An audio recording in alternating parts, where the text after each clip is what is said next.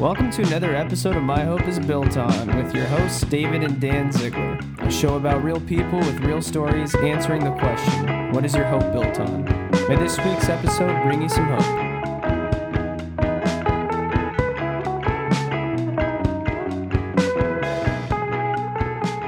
Well, welcome back again to another episode of My Hope is Built On, and we have another amazing guest that we are just so excited to have with us today.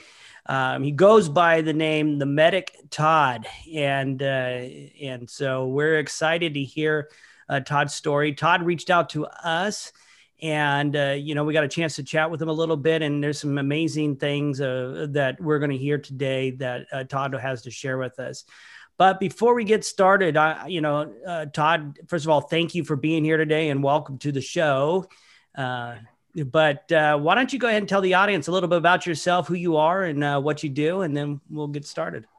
All right. I appreciate it, guys. Thanks again for having me. I really appreciate taking the time to let me on your podcast and do a little, session, talk back and forth. But my name is Todd Spence. I've been in emergency medical services for over 20 years. And 15 of those years, I've been a paramedic in the state of Tennessee. I worked for a very busy ALS ambulance service in which we see, 5 million visitors a year, especially here in East Tennessee. In that time, for the past 10 years, I've been a tactical medic on our Sheriff's Department SORT team, which is our Special Operations Response Team.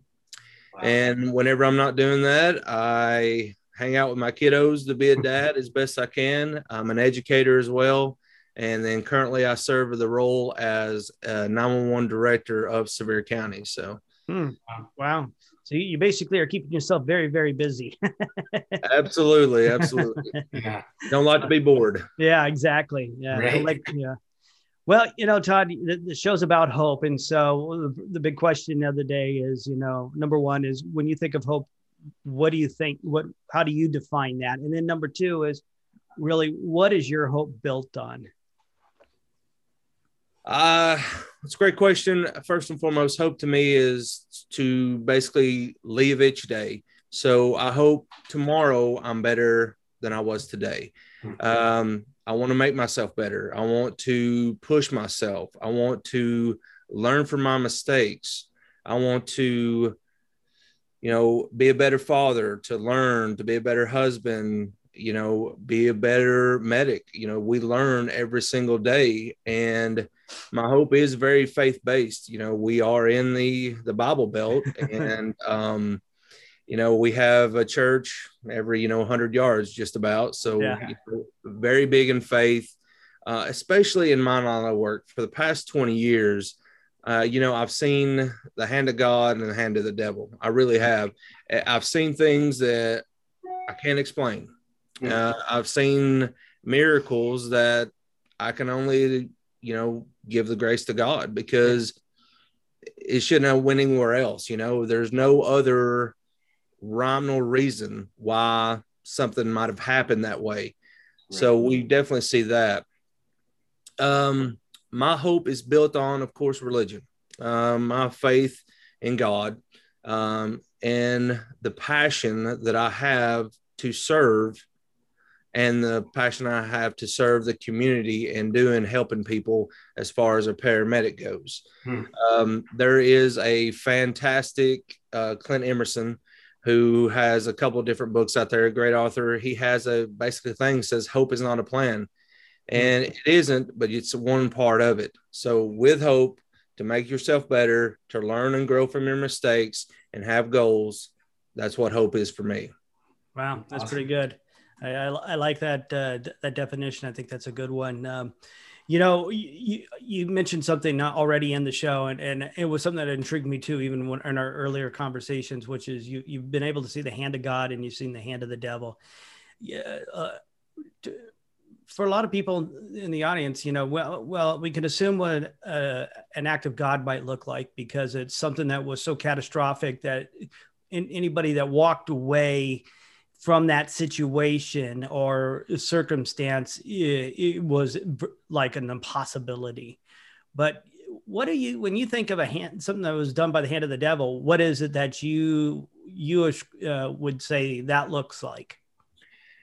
The biggest case in point is I have seen the worst one, I guess, was the 2016 wildfires that we had in Gatlinburg. We had over, unfortunately, we lost 14 people. Unfortunately, we did lose that many people, but it could have been a lot worse. It could have been a lot more, because where the fire started was at the national park that went down into a 4-lane road into Gatlinburg, Tennessee. And we had millions and upon millions of structural damage and fires and everything like that. We had 300 active fires in 7 hours. Wow. Okay. Wow. A lot of your metropolitan fire departments don't see 300 fires a year, and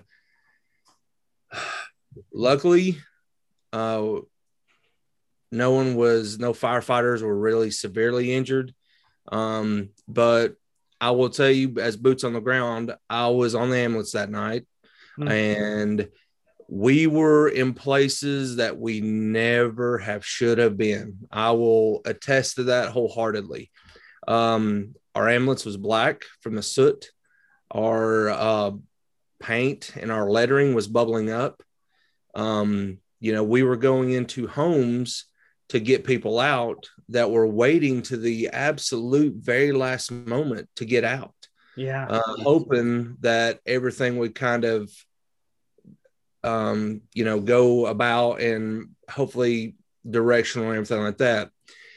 According to the National Weather Service, at one point in time, it was like 128 degrees in the middle of downtown. We had 96 miles an hour winds, and we live in a valley. We live in a mountain range, so it just whips through there. Yeah. Whenever I see, the devil was literally everywhere that night. As soon as you thought you had one fire taken care of, 5 more spotted around you. Homes, residents, businesses collapsing down, people entrapped, people engulfed. So I definitely seen that side of it. And then the other thing is that I've seen and taken care of people, looking in their eyes, taking care of them. You can just sense the pure evil. Okay? And there's all kinds of different calls that ring in my mind and stuff like that, but it's just, you can tell, but just by looking at some people sometimes, and just by talking to them, that you are looking at just absolute pure evil. So that's incredible. Can you, again, I could only imagine that you've had some pretty amazing experiences, that are probably lending itself well to a great book someday, right? But one of the things that I was thinking of, you were saying you seen some miracles. Is there a miracle you could share with us that just stands out to you, and maybe in what you've done? Yes, sir. There was a little 4-year-old girl, and her nickname was Mojo. And her family had come in from different parts of Georgia and Alabama to come up to do a huge family reunion. And they were staying at one of our local resorts, and a big place. I mean, huge place, huge pools and stuff like that. And we got the call for a submerged toddler, and she had drowned. Wow. We got to her in 3 minutes. The scene was chaotic at best. Family members running around and, just losing their mind, which absolutely we all would as fathers and stuff like that. There's no doubt about that. So we responded with the fire department, and like I said, we got there immediately, and we have what they call a Mayday situation, or we address over the radio and we give a code. And what that code means is send the fire department, send the police department. We're in distress, we're in danger. A person had pulled Mojo from the pool, set her up. She was lifeless. She was not breathing. She did not have a pulse, everything. So my partner started CPR. to start doing chest compressions. I intubated her, laying on the pool floor. And as I'm doing that, family members are walking on me. I'm 6'4", 325, bald and good looking, and they are absolutely just walking all over me. And we get her in the back of an ambulance. We stabilize her. We start an IO. We get her intubated. I got her intubated before we even left the floor. And she was full. I mean, she was full of water and everything like that. And all of a sudden, as soon as we get her into the ambulance and as soon as those doors close, I got a pulse back. Wow. And we immediately called for air support, and air support come in, landed at theater, took her in, and took her to East Tennessee Children's Hospital in Knoxville. Drive time, going as hard as I can go in that ambulance, it takes me about 40 minutes to get to East Tennessee Children's Hospital. It takes them about 9 minutes. So one of the walls that we run into a lot of times is we treat the patient, we take care of them, and we don't hear a lot of outcome. Yeah. And it was one of those things where I actually heard about this outcome because they called me back from Children's. So, here it is. It was probably around 6 or 7 in the afternoon when this happened. So I get a call about 11 o'clock that night from Children's Hospital from a nurse that I've dealt with numerous times. And she's like, she's fine. She's made it. She's in pediatric ICU and the family wants to see you. And I'm like, okay. I said, I'm still on the ambulance. I can't do anything today. But I will I'll come and see them as soon as I can. She made an absolute full recovery. There was some concern about lack of oxygen to the brain, if there was going to be any kind of brain damage or anything like that. There was none whatsoever. And I attributed that to miracle, right time, right place. Everything worked. Everything went together. Everybody worked together as a team. And we got this little girl back. Wow. I went up to my partner a couple of days later. We actually went up there to see her, and the family was there, and we got to meet all of them, and got to meet her and stuff like that. And as soon as I walked in the door, she said, "I remember you." And she didn't know me from anyone, but she's like, "Yes, I remember you." So that was a few years ago, but she's alive and well and doing great. That's awesome. Yeah, that's a great. I love hearing those stories. Obviously, those are the best. I think we all do. Hey, one of the things, and again, thank you for your work as a first responder. Honestly, I mean, I think when we talk about the subject of hope, I mean, even first responders bring hope to people when they see them, right? Because it's like, wow, it's kind of like somebody's arrived, and when you arrive on the scene, it brings a sense of relief and a sense of hope because you're there now to help the situation, and it helps alleviates some of that pressure in that moment because you're there. Sure, they're still frantic. Sure, but there's just something about a first responder when they show up to the situation that really kind of changes the dynamics. And part of it is you guys have been trained to really show up and be calm in those situations, right? I mean, that's correct. And so it's to really bring everybody a level of peace in those moments, as difficult as it may seem, right? Right. And,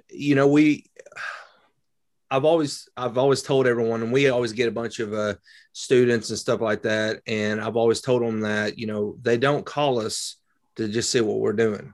This is the people's worst day, and you have to give them assurance, and you have to walk in that room being confident in the ability that you have to take care of their loved one. Mm-hmm. I said, don't walk in the door being cocky, because they're going to see right through it. You want to be confident in your ability and know what you're doing and talk to these folks and tell them exactly what you're doing. I strive to, every time that I put my foot on the ground or I stepped out of that ambulance, that I wanted them to say, okay, hey, Todd's here now. You're okay. You're going to be taken care of. So that's what I always strive to be. Yeah. So that's good. No, that's really good. Todd, I just out of curiosity, what made you go in this direction? It was happenstance. It really was. It was, I was actually going into law enforcement. I had everything lined up. I was getting ready to make the plunge, and all of a sudden I was with the local volunteer rescue squad, and my captain come to me and he said, "Hey, we have a spot in EMT school and we're going to pay for it. And do you want to go?" And I was just going to use it as, an extra tool for the toolkit, if you will, on the crew. Yeah. And I was like, well, it'd be something to have. So as soon as I got into it, boom, I was hooked. So I was hooked. And then immediately after I got out of EMT school, I worked at the ICU for a little bit and started with my local ambulance service. A couple years later, I went to paramedic school, and I was there ever since. Wow. That's really good. That's really good. Do you know, I was thinking as you're talking, I do some teaching around the subject of servanthood, and there's something about a servant heart that you have to have. And have you always genuinely just really had that heart, a servant heart, or did it kind of grow when you stepped into the role? No, I always wanted to help people. Okay. And I can remember all the way back to, joining the Cub Scouts, just wanting to help people, and it just kind of grew from there and kept on going. Still have the passion I did the first day I started, love helping people, love taking care of people. Yeah. That's awesome, man. That's awesome. Yeah. I did have a question. Like in those, I mean, yes, this whole podcast based around hope. And so I did have a question as far as when you get calls and you're on your way to them, you said you have a faith background. Is there like a prayer that goes on that you have beforehand? What is something you kind of do to get yourself kind of ready for whatever situation that comes? Affectionately, if you can kind of, they always call me Batman because I carry a bunch of stuff with me all the time. And that's just what I still do to this day. Yeah. My wife can attest that she's like, "Hey, we've got a bag for every single situation that I can come into." And ever since I can remember, I've always carried some form of cross with me. And I would be lying to you if I told you that I didn't get nervous on calls. I do. As you're responding to the call, you're doing a checklist in your head. And then I always said a silent prayer to, help me, give me the guidance, give me the ability to help this person. Because I'll be honest, we didn't really know what we get into until we got there. Yeah, sure. Whenever we do big missions with the sheriff's department, we do a prayer together with everyone. And, you hold your brother's hand, and as you're getting ready to go into really danger that you're going into. And, my favorite Bible verse is Ephesians 6:11, put on the full armor of God so you may take the stand against the devil and his evil schemes. Mm-hmm. And we use that a lot. And because we never really knew what we'd run into. And in the ambulance, you would have folks that would say, pray with me, pray for me. And we'd say always. Sure. We didn't ever push the fact because, some people liked it, some people did not. But, I never turned down any patient that said, pray for me. Mm-hmm. So, yeah, that's pretty cool. That would be exciting to actually have that happen. The one thing a lot of people don't understand too, kind of going back earlier in the conversation when we were talking about miracles and talking about the hand of God and seeing the hand of God. One of the things I firmly believe is obviously that people are created by God. And as a result of that creation, you are endowed with gifts and abilities that only could have been given to you from God. And so, and you've enhanced those abilities, obviously, as you've learned and you've grown and you've developed, but more importantly, you're using those talents now as an active participant in what God is doing. And so when those miraculous things happen, I do believe that doctors are part of that miraculous thing. And I do believe that first responders are provided that miraculous work, and and I think ultimately that God is in control and sees all that situation. And so when you guys show up, you're a part of facilitating the miraculous, if you will, when it turns positive. So I just, I just want you to recognize, that you're part of a much bigger story, and you're just being plugged into it. Yeah. And we were actually, I was listening to a Bible podcast last night, and they said one thing that kind of stuck to me. Said, God pursues you, and He wants you to do what you're doing, get better, maintain, don't become complacent, and continue to make yourself better. Yeah. Availability is the big word of the day. You always make yourself available and you'll be used. Absolutely. Awesome. Well, Todd, I'm really appreciative of your time today. I'm so thankful that you actually reached out to us. That was really encouraging.